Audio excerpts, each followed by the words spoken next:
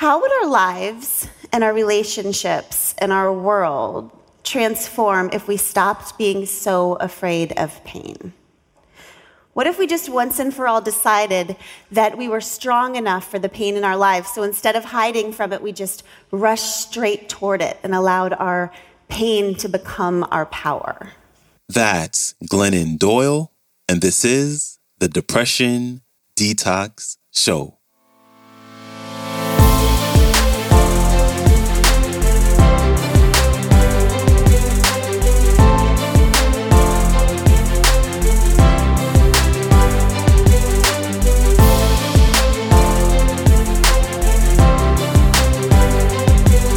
Hello, and welcome back to the Depression Detox Show, where we share ideas and stories to change your relationship with depression. I'm your host, Malik Josephs. As we continue with this week of inspiration, we have a new featured speaker making her debut on the show to discuss the best way to overcome life's most painful challenges. Here's Glennon Doyle. Enjoy.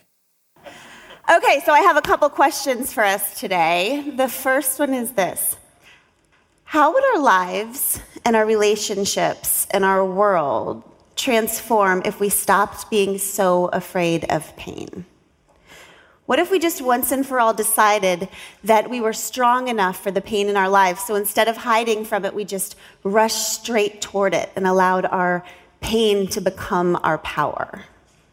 So I'm a person who hid from pain for the first half of my life. When I was 10 years old, I looked out at the scary world and I decided that I was too weak for it. So I dropped out of life and into bulimia and then alcoholism. Until I was 25 and found myself on that bathroom floor, shaking and holding that positive pregnancy test, and finding myself decide that I wanted to become a mother. But at that point, I'd been an addict for 15 years, so I didn't even know how to be a human being.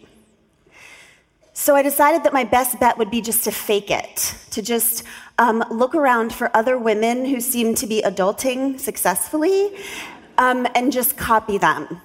So my criteria was that I looked for women who were wearing scarves.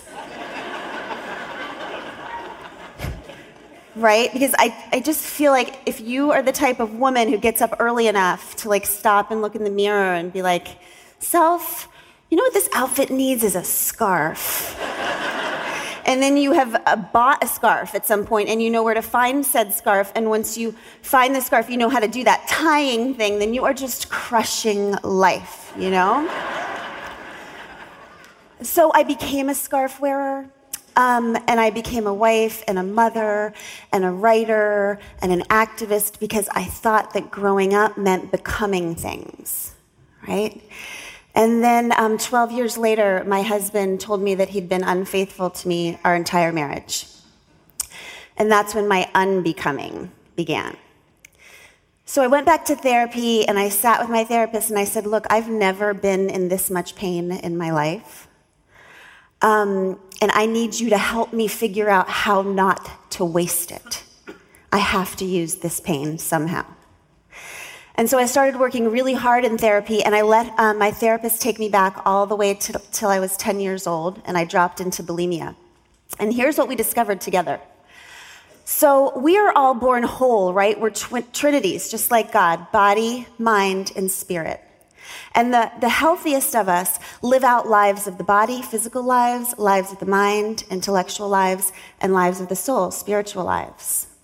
But what happened to me so young is that our culture gave me so many confusing and objectifying messages about my body that I just started disassociating from my body, right? Because good girls don't desire, good girls don't hunger, good girls don't even grow. But I did hunger, and I did desire, and I did grow. And so I started to become ashamed of my body. And you can't love and claim anything that you're ashamed of. So I just voted my body off the island of myself, right? And then a similar thing happened to my then husband, Craig. When he was 10 years old, when he was born, he was whole too, body, mind, and spirit. But while the world tells girls that good girls don't hunger, don't desire, the world tells little boys that brave boys don't feel, don't cry, don't make themselves vulnerable in any way. And so Craig did cry and he did feel. And so he started to become ashamed of his emotions. So he voted his emotional self off the island, right? So you see, we've got women trying to love men with our minds, but they don't live there. And we've got men trying to love women with their bodies, but we don't live there. And it's like everything that we've learned about femininity and masculinity makes it nearly impossible for real men and real women to be fully human with each other, which makes it nearly impossible for us to really see each other, which of course makes it impossible for us to really love each other. And I know these things are huge generalizations, but I'm just saying them because they're always true, okay? So my therapist said, listen, Glennon, I don't know if we're going to save your marriage, but we've got to save you. We've got to host a reunion for you. We've got to vote your body back on the island. And I said, that sounds really hard. Do you have any more pills?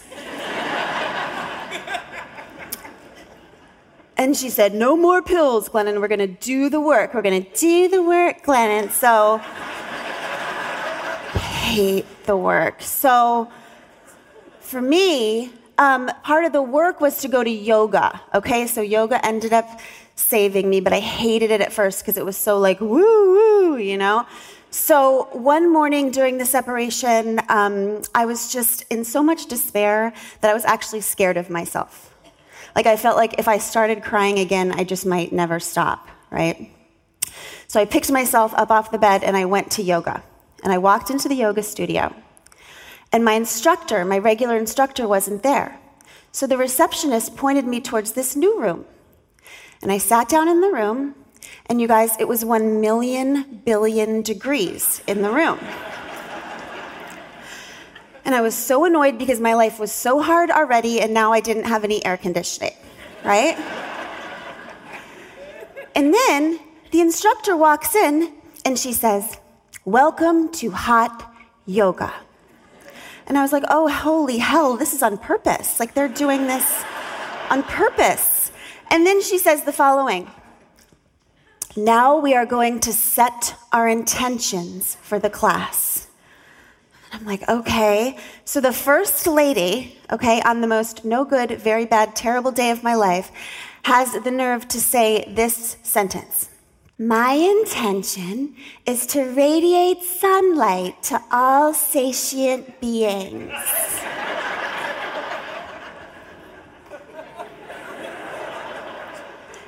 And everybody else said some crap like that. And all I could do is glare at them and think, well, my intention is not to stab all of you to death.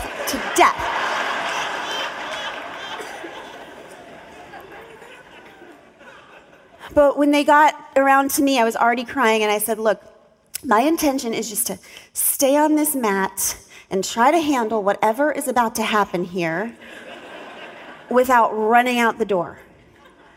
And the room got really quiet, and the instructor looked directly at me, and she said, okay, honey, you just be still.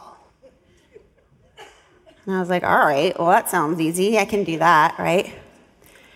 But you guys, it wasn't easy. It was actually 90 of the hardest minutes of my life, because what I found out as I sat there is that I'd been running so hard and so fast to avoid the confusion and pain of my past and the white-hot rage and shame of my betrayal and my terror for the future of my babies and my family and myself, that I hadn't felt any of it, right? And so for this 90 minutes, I just had to sit there and surrender to all of the pain and fear of all of it. And I think it was the first 90 minutes in which I allowed myself to feel what it means to be fully human without running out the door. It felt like it might kill me. but it didn't. And we got to the end of the yoga class, and I was just laying on my mat, and I was just soaking wet from tears and sweat, like it had been some kind of organic baptism.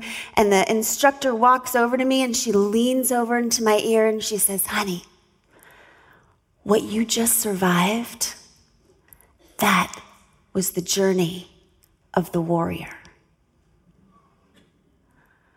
And I thought, oh my God, yoga is so weird. What? Like, God. Ever. So I just got my mat and I got into my van. I drove home, and on the way home, you guys, I had this crazy deja vu moment. So I picked up this book off my coffee table that I'd been reading, and I flipped open to this page. It was a book called When Things Fall Apart by Pema Chödrön. And I opened up to this page and read this paragraph.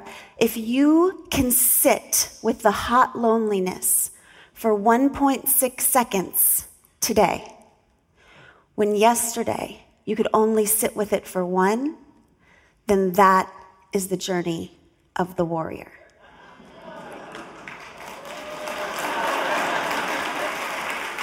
And I just sat on the floor and read that and read that and read that. And I thought, oh my God, that is what I've been doing since I was 10 years old, trying to outrun the hot loneliness.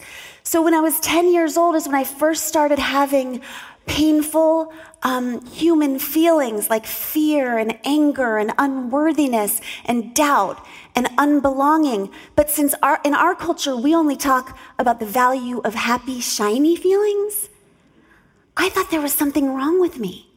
I didn't know that these were just normal human feelings that everybody had and that they had something to teach me. I thought they were something to hide or get rid of. And the amazing thing about our world is that the second you start feeling your hot loneliness, the world starts showing you easy buttons to get out of it. So do you guys remember those Staples commercials where things would get stressful and then a red easy button would pop up and you could hit it and be transported out of your pain into this stress-free place? Well, we all love easy buttons, right? We all have them. Food, booze, sex, shopping, snark, denial. Now everybody's is scroll, scroll, scroll, right? The second we start feeling our hot loneliness, we're like, you know what I need to do? I need to check on that guy I knew in second grade and see how his trip to Bermuda is going.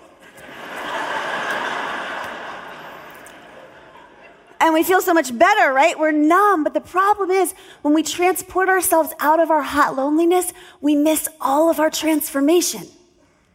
Because everything that we need to become the people we are meant to become next is actually inside the hot loneliness of now.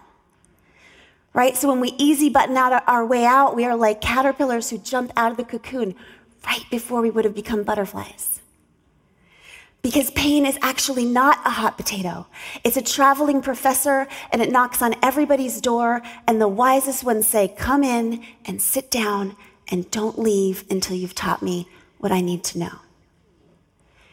We have it all wrong. We are afraid of pain, but we were made for pain. We need to be afraid of the easy buttons, right?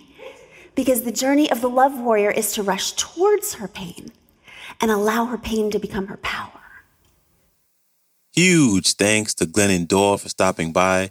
And when I listened to this clip, it reminded me of the Dr. Debbie Silber episode.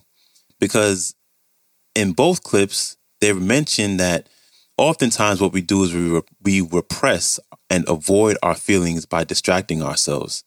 And initially, these distractions work because they allow us to avoid repressed emotions and to replace those repressed emotions with feelings of happiness, usually by doing something that makes us feel good while taking our mind off of it.